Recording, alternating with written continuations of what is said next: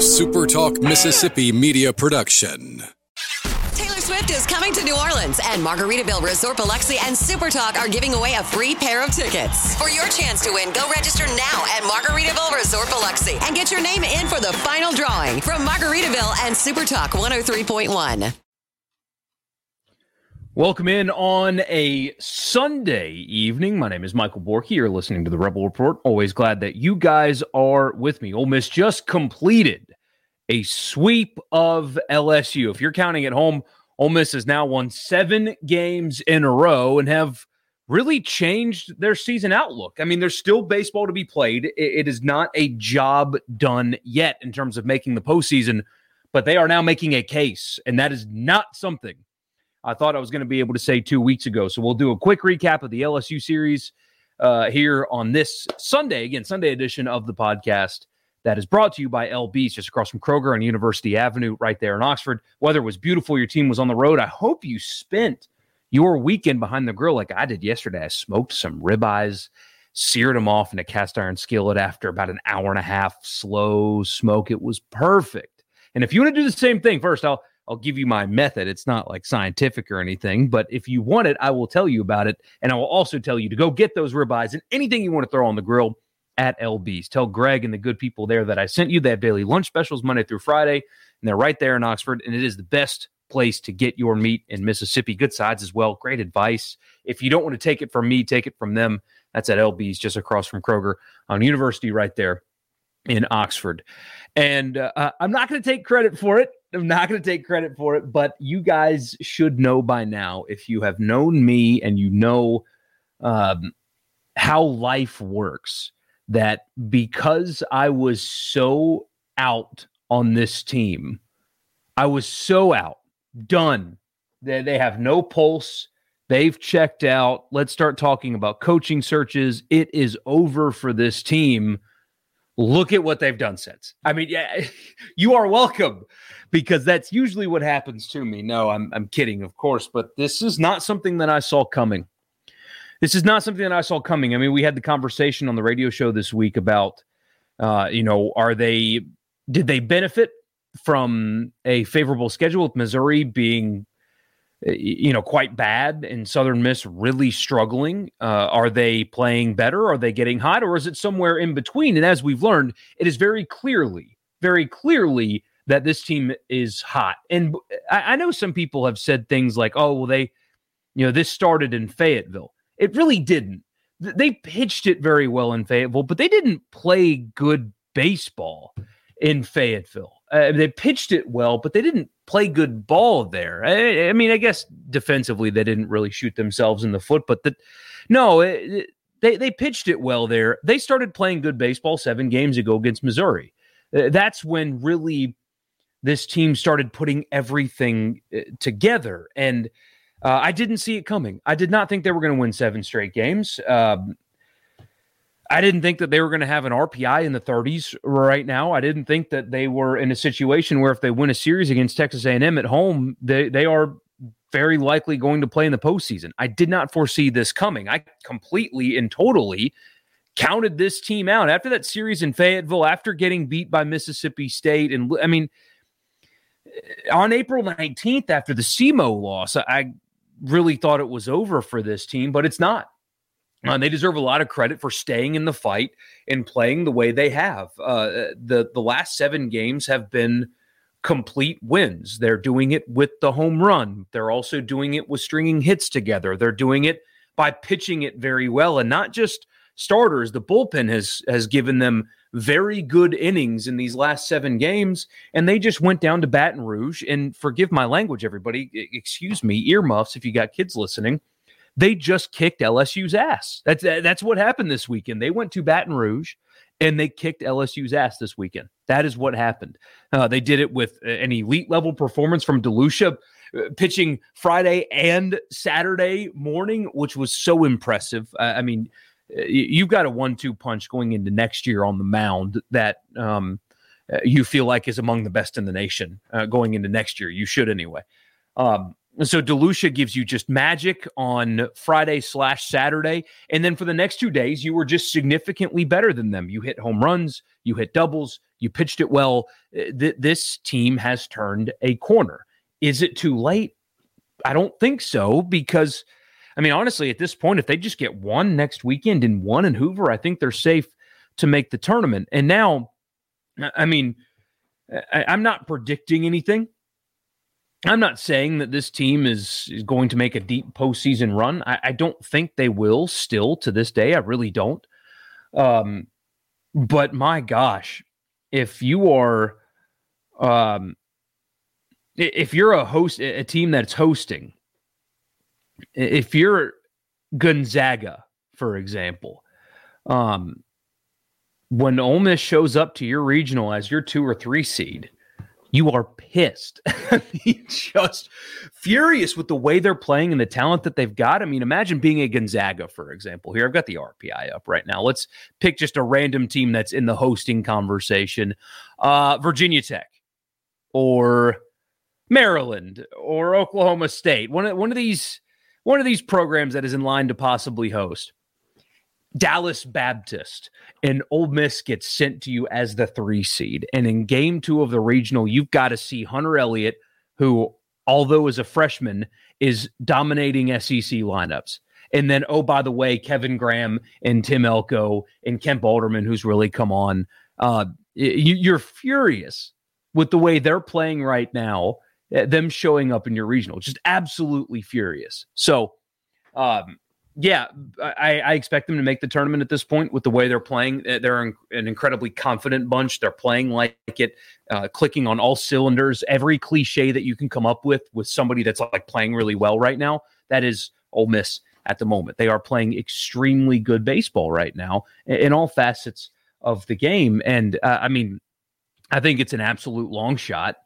It's a complete and total long shot, but let's pretend for a second like they win 3 games against Texas A&M this weekend and get to 16-14 in the league and then make a run in Hoover. I mean, I'm not going to say it's insane to think that if they win all of their games, that there's a possible argument for them being a host. Now that's getting way ahead of ourselves, of course, but with the way they're playing, you can't just rule that out. It's impressive. I did not expect this. I thought this team was dead. I called them as much. I expected them to be dead. I thought they were. They were dead, but there's just a little pulse in there somewhere, and they found something. And here they are now, winners of 7 in a row. I mentioned that outing from DeLucia. I mean, going 7 complete over 2 days, 117 pitches, only gave up 3 runs. And honestly, was probably left in a batter too long. That's hindsight, whatever. But struck out 9 in those 7 innings over 2 days. It's just his mentality. Again, earmuffs for the kids. He's got that hard-ass mentality on the mound that you need from a Friday night guy. And he delivered that for you Friday/Saturday, and he was the reason for the win. Just another exceptional performance. Johnson was really good in his 2 innings as well. That's nice to see after he had some struggles there in the middle of the season. And then comes Saturday, where Hunter Elliott was great, 6 2/3, 9 strikeouts, only gave up 1 earned run. He did walk 3, just over 100 pitches. So he was exceptional for a freshman. I mean, you could see it after his first outing. He's going to become great. He is on that path and was really, really good. But here is the story of that game for Ole Miss. I mean, they had 4 guys hit home runs, which I always felt stupid criticizing the home run thing, but it was feast or famine with them. It was either they were hitting a home run or they weren't scoring runs. In this case, that they benefited from the long ball in that 11-1 win on Saturday. But 11 runs on 12 hits and the balance of which those hits came is impressive to me. So when you look at the lineup, Bench had 1, Gonzalez had 1, Elko had 1, Graham had 3. He's just, channel your Zoolander. So hot right now. He had 3. Alderman had 1. McCants had 1. Leatherwood had 1. Chatney had 2. Dunhurst had 1. Every single starter in the lineup on Saturday in Baton Rouge at the box had at least 1 hit in the game. It's the balance is impressive. And then you had the same thing that just happened. Diamond gave you just enough, maybe. I understand what Mike's doing. I know people, and they're right, the second time through the order and what happens with Derek Diamond, but it hasn't been as egregious as some people are making it out to be. That sounds crazy, I know. It hasn't been as egregious as some people have making it out to be, or have been making it out to be. He was okay. He was fine, and which is really all you need for Sundays. 4 runs on 6 hits, struck out 5, got you into the 5th inning. It's really all you can ask for a Game 3 guy in a series like this. Washburn, Gaddis, and Johnson only gave up 1 run combined after Diamond came out. Johnson good again. Wasn't as sharp as he was yesterday, but that's okay. He's still pitching much better. The stuff is still very good, and he seems like he's got his confidence back. But here's another balanced offensive output. So they scored 8 runs on 11 hits, and here it is again. Bench had 2. Gonzalez was blanked, which doesn't happen much, but Elko had 1. Graham had 2. Alderman had 1. McCants didn't have a hit today, but Leatherwood had 1. Chatney had 3 hits today. He's coming on, and Dunhurst had 1. So 7 of the 9 guys in the lineup got a hit today. So that is, and they didn't rely on the home run. I mean, again, they had 3 today, but it's not the only way they're scoring now. They had 4 doubles in the game today. Yesterday, they had a pair of doubles with those 4 home runs. It's not just that they're scoring runs and getting hits. It's not just dependent on the home run. It's lineup balance, getting guys on, much better at bats.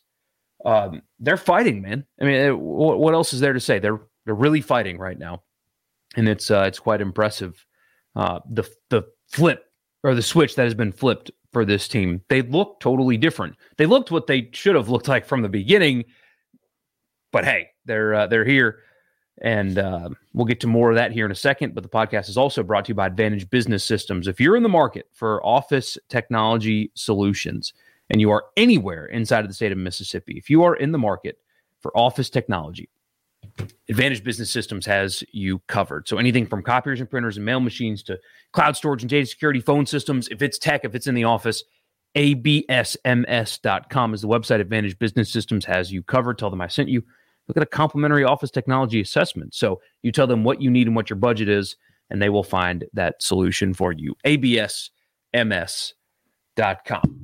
So very clearly, Ole Miss is playing better baseball. They're putting themselves in a position for a postseason berth right now. Their RPI is 38, so there's still work to be done here. It's not set in stone. The Arkansas State game is going to set them back RPI-wise. They're 228. Arkansas State is, even though it's on the road. Despite what somebody sent me on Twitter last night about a message board poster thinking the idea of canceling the Arkansas State game is crazy because the road game could help you. No, this road game cannot help you. Ole Miss's RPI will drop regardless of the result on Tuesday. They should consider canceling the game. I know some people don't like that, and I understand, and I respect you for your principles. The game is on the schedule. You should play it. I understand all that. I do. I get it. I do. It's good to have principles in life. However, this is not an unprecedented thing. Texas A&M has already done it. Mike Bianco is literally coaching for his job. Now, nothing that happens in the regular season will change that status. It's all about the postseason. But the thing is, he's got to get there. He's got to get there. And playing this game will harm that. Playing this game will harm the team's chances at making the postseason.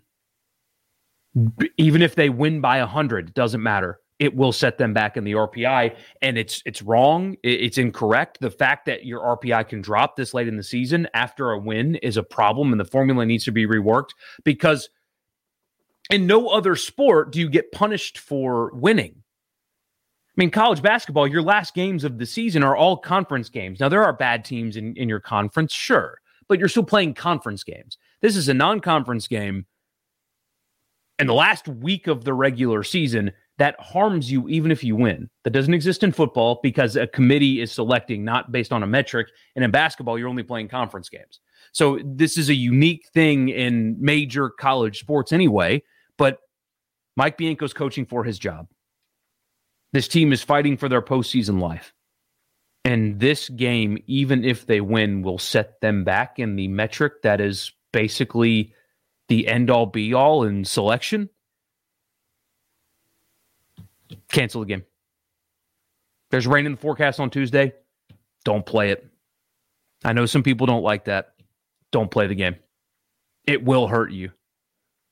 It will absolutely damage you, regardless of how many you win by. And the RPI is the end-all, be-all. Don't give them a reason to drop. It's good right now. If you play this game and then only take one from Texas A&M, who just swept Mississippi State, by the way,